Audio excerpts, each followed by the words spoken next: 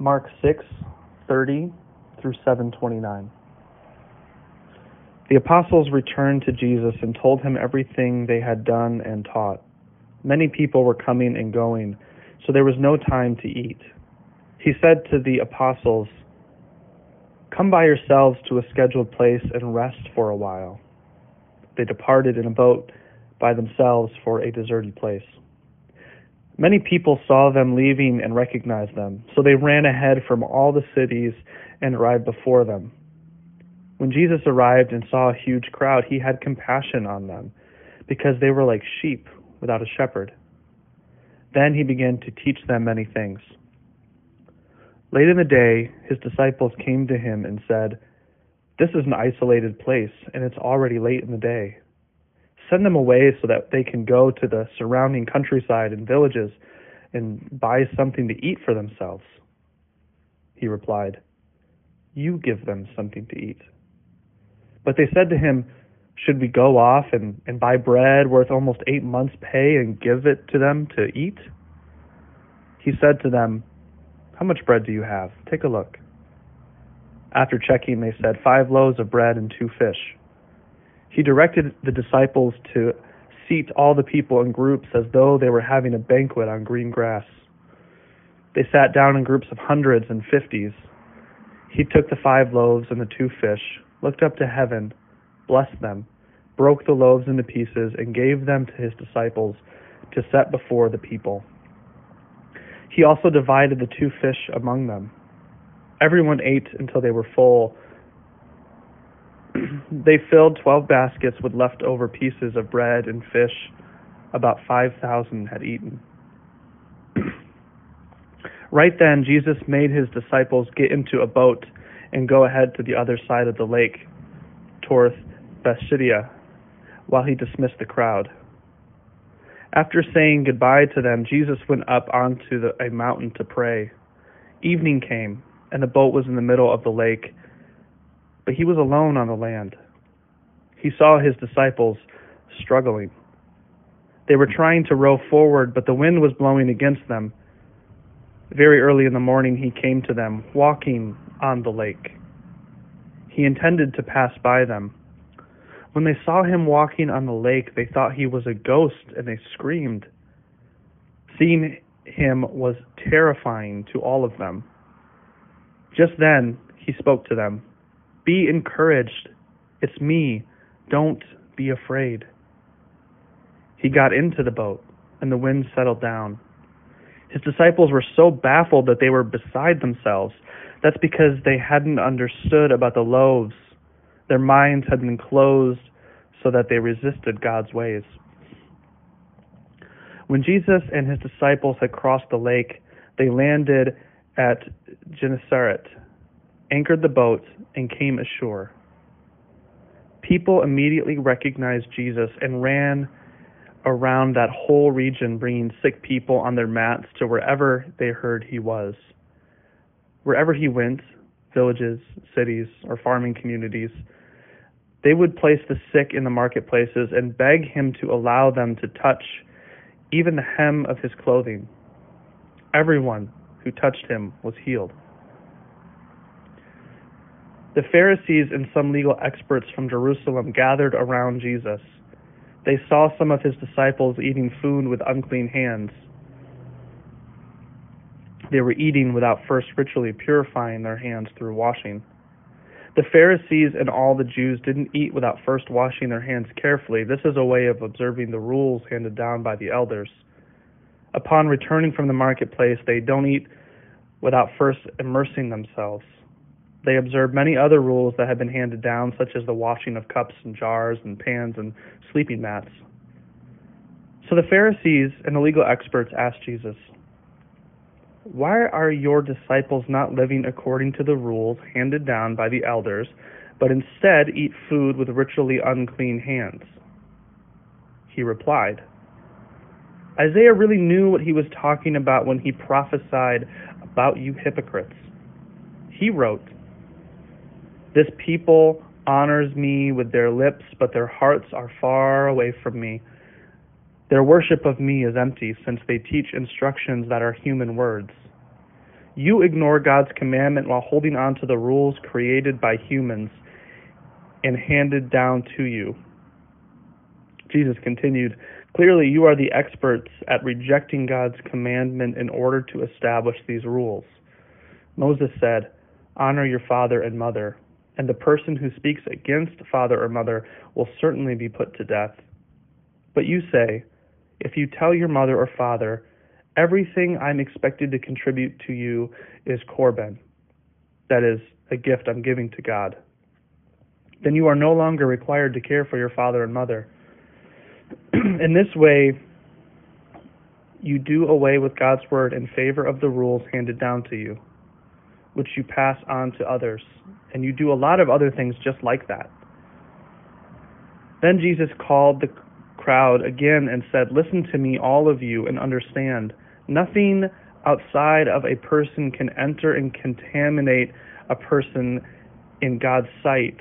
Rather, the things that come out of a person contaminate the person. After leaving the crowd, he entered a house where his disciples asked him about that riddle. He said to them, don't you understand either? Do you know that nothing from the outside that enters a person has the power to contaminate? That's because it doesn't enter into the heart, but into the stomach, and it goes out into the sewer. By saying this, Jesus declared that no food can contaminate a person in God's sight. It is what comes out of a person that contaminates someone in God's sight, he said. It's from the inside, from the human heart, that evil thoughts come, sexual sins, thefts, murders, adultery, greed, evil actions, deceit, unrestrained immorality, evil insults, arrogance, and foolishness.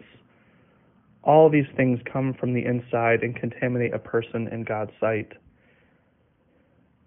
Jesus left that place and went to the region of Tyre. He didn't want anyone to know that he had entered a house, but he couldn't hide. In fact, a woman whose young daughter was possessed by an unclean spirit heard about him right away. She came and fell at his feet. The woman was a Greek Syrophoenician by birth. She begged Jesus to throw the demon out of the daughter. He responded, the children have to be fed first. It isn't right to take the children's bread and toss it to the dogs. But she answered, Lord, even the dogs under the table eat the children's crumbs. Good answer, he said. Go on home. The demon has already left your daughter. The word of the Lord. I once again want to start off by taking some time to recognize where we're at. If we were following the lectionary calendar instead of doing the Mark series, we would be celebrating both Palm Sunday and Passion Sunday this Sunday. Palm Sunday being the celebration of Hosanna, Jesus is King. We'd be waving palm branches and laying them down in the aisles to let us know that the King of the Jews has arrived. Our Messiah, the one that we had been waiting for, had come to save us. But in the span of an hour, we'd also cover Passion Sunday, where Christ is crucified, and how we move from this sense of jubilation to exhaustion. And I was also saying and reflecting in that kind of feels like the moment we're caught in right now as a culture, right? This stay-at-home pandemic, there's this kind of newness, excitement, but there's still this also exhaustion and this leadershiplessness that's happening right now.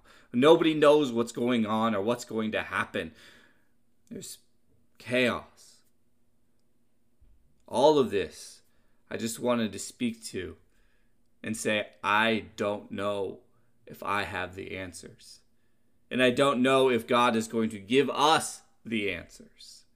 But what I do know and what I do trust in is that God is in control.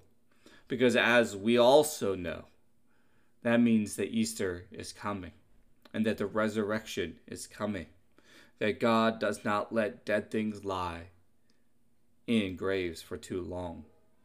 That there is this sense of resurrection and the newness that can bring coming.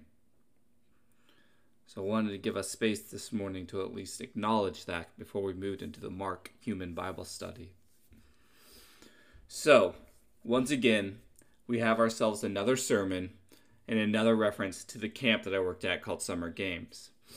But this time, in the form of a singing grace. Now, for those of you who don't know what that is, before you eat, you should always pray and, of course, sing grace.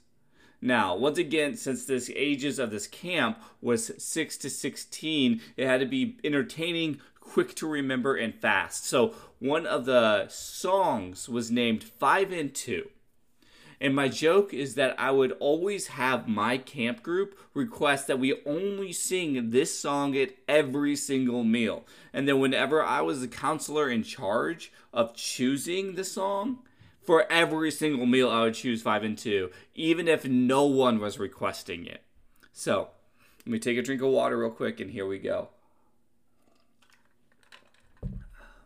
5 and 2, come take a look.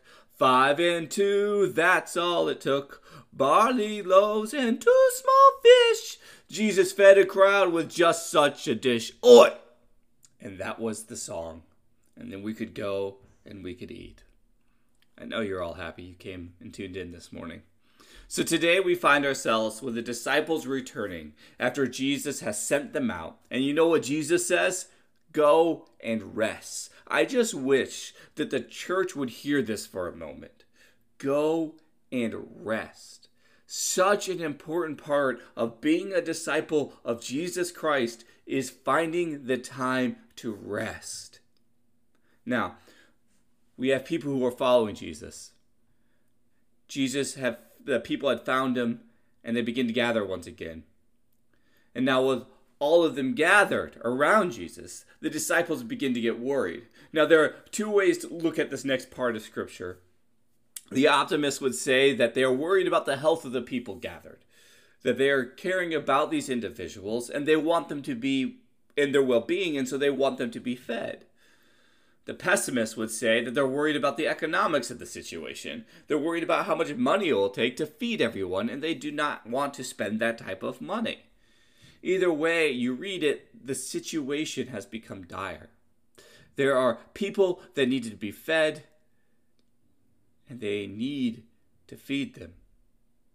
Jesus does what, he simply always does, and just asks, what do you have? What have I already given you? Isn't this a charge to the church? As we gather people, we are called to take care of those gathered. And sometimes we get so worried about taking care of those people, whether out of optimism or pessimism, that we miss out on what God has already given us. Partly because we get so focused on the doing what we have always done that we may not see a new way of taking care of the people gathered. That is such a moment for us right now as a church. We're always caught up in the way that we're always doing things, that when something like COVID hits, we need to think of new ways to take care of the people gathered. And we don't need to necessarily go out and find new things, but look at what Christ has already given us. See, the disciples were caught up in the 2 ways that they've always dealt with this situation, either by giving them food by themselves, the disciples paying for it, or asking the people to go and find food for themselves. And what Jesus gives them is a whole new way to answer the question of saying, hey, let's just give this to God, take an opportunity, and see how far it goes. This is one part that I love about this miracle, is Jesus really doesn't tell them from the very beginning that there's going to be enough. At each pull of the bread, at each slice of the fish, they had to trust that their basket would be full. That each time they reached into that basket was a small act of trust that they would be able to find something in it and pull something out. How often do we trust God like that? As a church, how often do we trust God that every time we go to the well, that there will be something there? Or how many times do we find ourselves trying to plan God? I'm not against planning. What I am against is knowing when there's time to let go of planning. What I am for is sometimes at some point we all need to find a place where we just reach into the bag and pull out whatever we have and hope that is enough. And when the disciples are done, there are 12 baskets left over, because with Jesus, there's always some leftovers. After the miracle, we once again run into a movement of Mark. Jesus is still on that sprint to Jerusalem, and we are getting closer and closer to that moment. After the miracle, once again, Jesus goes up to rest, and while resting, the disciples are on the boat, and a storm once again rises. Now, the disciples aren't freaking out as bad as last time, but more they are frustrated that they're not able to get anywhere in the storm. Then they see Jesus walking towards them, and this freaks them out. Think about it. If Jesus was walking on water, that means he could no longer be human, which means he had to have died, which also means who they thought Jesus was, who they had given up their lives for, was now gone, because no Messiah would just die. No Son of God could just die. They're having to confront the mortality of who Jesus Christ is, and even their own mortality. If Christ is truly gone, who's going to save them from the storm? In the midst of the sea of this confusion and doubt, if you think Christ was dead, if Christ was gone, would you not also then begin to panic? Would you also not be then terrified? Then that all too familiar voice calls out, "Be encouraged and do not be afraid." That once again, in the midst of this storm, do not be afraid, but rather be encouraged. The eye is on the sparrow. Christ knew that his disciples were in the midst of the storm, even when he was in his quiet place, and he left it to go find them. I think there's this interesting line that we'll talk about actually in the Bible study when we meet on Sunday. His disciples were so baffled that they were beside themselves because they hadn't understood about the loaves. Their minds had already been closed, so they resisted God's ways. I'm really excited to talk about the different interpretations of this line and what it means for us as Wesleyans. Jesus continues on in his ministry. An important thing to note is that Jesus is becoming more and more popular. People are beginning to note the name of Christ and show up in bigger and bigger crowds. The popularity of Jesus is on a rise, and it seems like the messianic secret is no more. His actions have spoke, and now they're brought to people. An important thing to note is how many people are coming to Christ. They're narrative shoutbacks to the previous forms of healing. When we read about these healings in this chapter, it's similar to previous healings that Christ had done. We have friends bringing friends on mats. We have people coming out from the farmlands. We have people just wanting to touch the hems of his clothes. And this is all because people told their stories. Because of all of this, the Pharisees once again decide to try to trap Jesus once again. His disciples were not properly cleansing themselves before eating certain foods, and this upset the Pharisees, who were trying to do a little bit of that gotcha journalism with Jesus. If you can prove Jesus wrong about something, then maybe you can prove that he could be wrong about everything. And I also want to make a little side note here saying it's a little bit weird to talk about not washing your hands as an okay thing right now, because that is definitely not the message to be sending. Wash your hands, people. The Pharisees are once again trying to catch Jesus on a technicality when it comes to his disciples, and trying to show the people gathered that Jesus is leading them away from the Jewish tradition, that the Pharisees fear the power that Jesus has over the people gathered, but also because the number is growing great, and also because of the message. The message of Christ is unsettling to those who have settled at the top, and right now, that is the Pharisees. When Jesus is confronted with the law, Jesus did what he often did and responded back with law. He quotes back to Isaiah about the people of Israel who have embraced empty worship, the unhelpful half-breath, the sigh, the going through the motions, the action without passion, the holding on to law without understanding intent of law. And we came across this once before, right? Only a couple of chapters ago, the Pharisees had asked Jesus about the disciples while working on the Sabbath. Remember, they were breaking grain heads in their palms. And what Jesus' response was the Sabbath was created for man and not man for the Sabbath.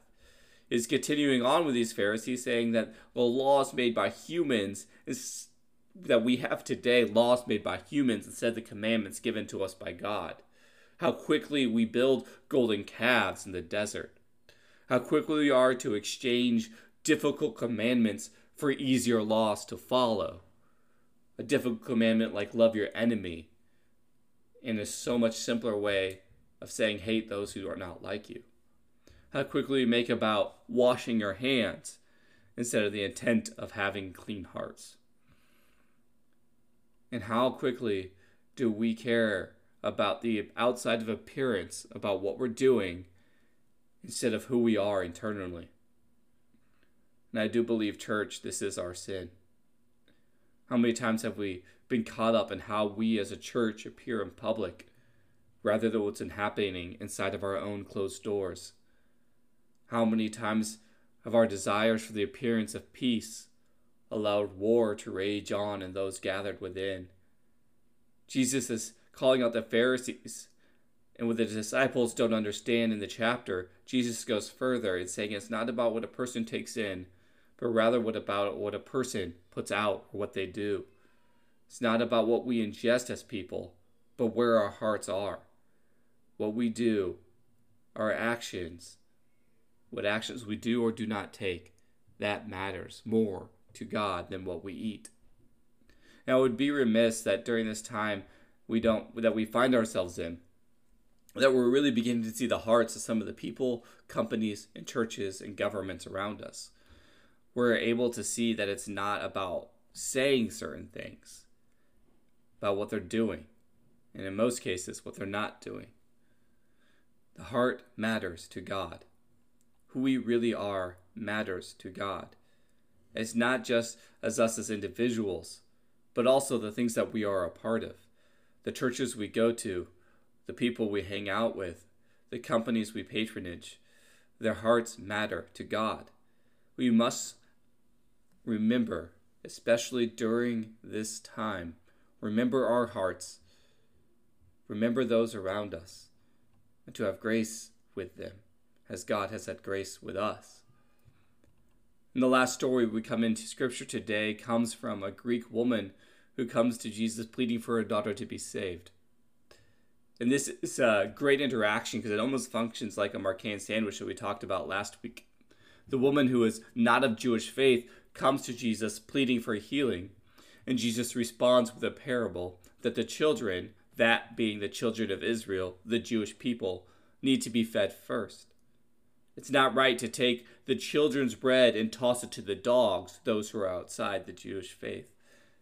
And the woman answers, Lord, even the dogs under the table eat the children's crumbs. That is to say that even the dogs are fed because children are careless and they drop crumbs onto the floor. Or if you're my daughter, intentionally throw them onto the floor for the dogs. Jesus sees that this woman has seen the heart of the gospel and says that she has answered correctly and that her daughter has been healed. The reason why this story kind of is like a Marquean sandwich, because the story before informs the story that follows it. It's just in a bit of a different context. The first story we have is the children of Israel who receive the bread, but are careless and disregard it because it is not clean bread, or was not received with clean hands, rather. They have made the laws of God's commandment and made their heart reject what was so clearly in front of them. They made the laws of God. They made laws of God's commandment that made their hearts reject which was so clearly in front of them. Jesus tells them that they have become blind to what God is doing in front of them. And then you have this Greek woman who can see what God is doing, even though she's outside of God's perceived family. And seeing that the God's intent is to go beyond the Jewish people, to all people. And Jesus tells her that she is right. That God's intent, not only one that was once bound to only the Jewish people, is now falling to everyone. And it could be because of rejection, because of carelessness. It could be because of what the original intent was. But regardless, we were all fed by the bread of Christ. We all have read We have read a lot about bread this morning. And I know that we're all intimate with Christ, knowing Christ as the bread of life. In fact, there's another singing grace about Christ being the bread of life, but I am not going to grace you with my singing twice in one sermon. What I do want to talk about is that we now really are getting into the intent of who Christ is as a Messiah when it comes to the context of the Gospel of Mark, and seeing these small miracles of how Christ is there to sustain us. In the beginning of the sermon, we read about the miracle of feeding the thousands, and we need to be reminded that what Christ has already given us is enough to feed those who Christ will gather to us. Yes, we need to plan. Yes, we need to be smart about spending money for moments such as this. But we also need to remember that Christ has created you for a moment such as this. The giftings, the talents, all of it. And out of all of that Christ has given you, Christ will multiply. Christ will sustain. And out of that, Christ will feed us all. But in order to feed them all, we will need to work together. One of the ways that Christ sustains us is by sustaining us through one another. Christ is one who makes the insignificant magnificent. Do not believe that you are alone in this, because we as the body of Christ work together to accomplish so much together. And then as we move, we find the Pharisees who have turned the commandments of God into law, as laws that have been passed down from generation to generation so much that it seems so much different than the original intent of what that commandment was. It has been changed to controlling people rather than directing people to God. And Jesus calls it out. It is not about how you receive the bread or the state of the hands when you receive your bread that you eat, but rather it's about what that bread does to you and how it changes you as a person. It's not about the state you are in when you consume it, but how you let the gospel change you and change you as a person. I want to speak real quickly because there's been ways that this scripture has been manipulated for people to say that it's okay for me to consume sin as long as I am a good person.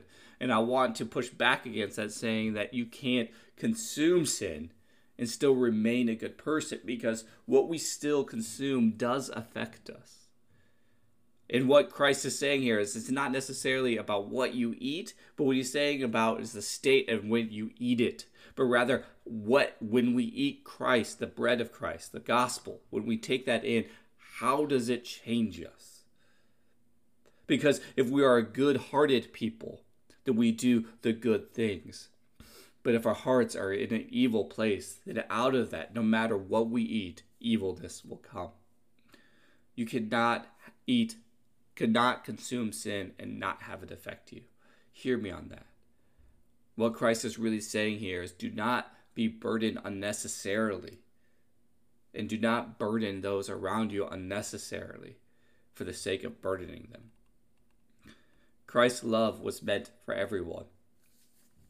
It was first to the Jewish people, but I do not believe that would have ended there because of this interaction with the Greek woman.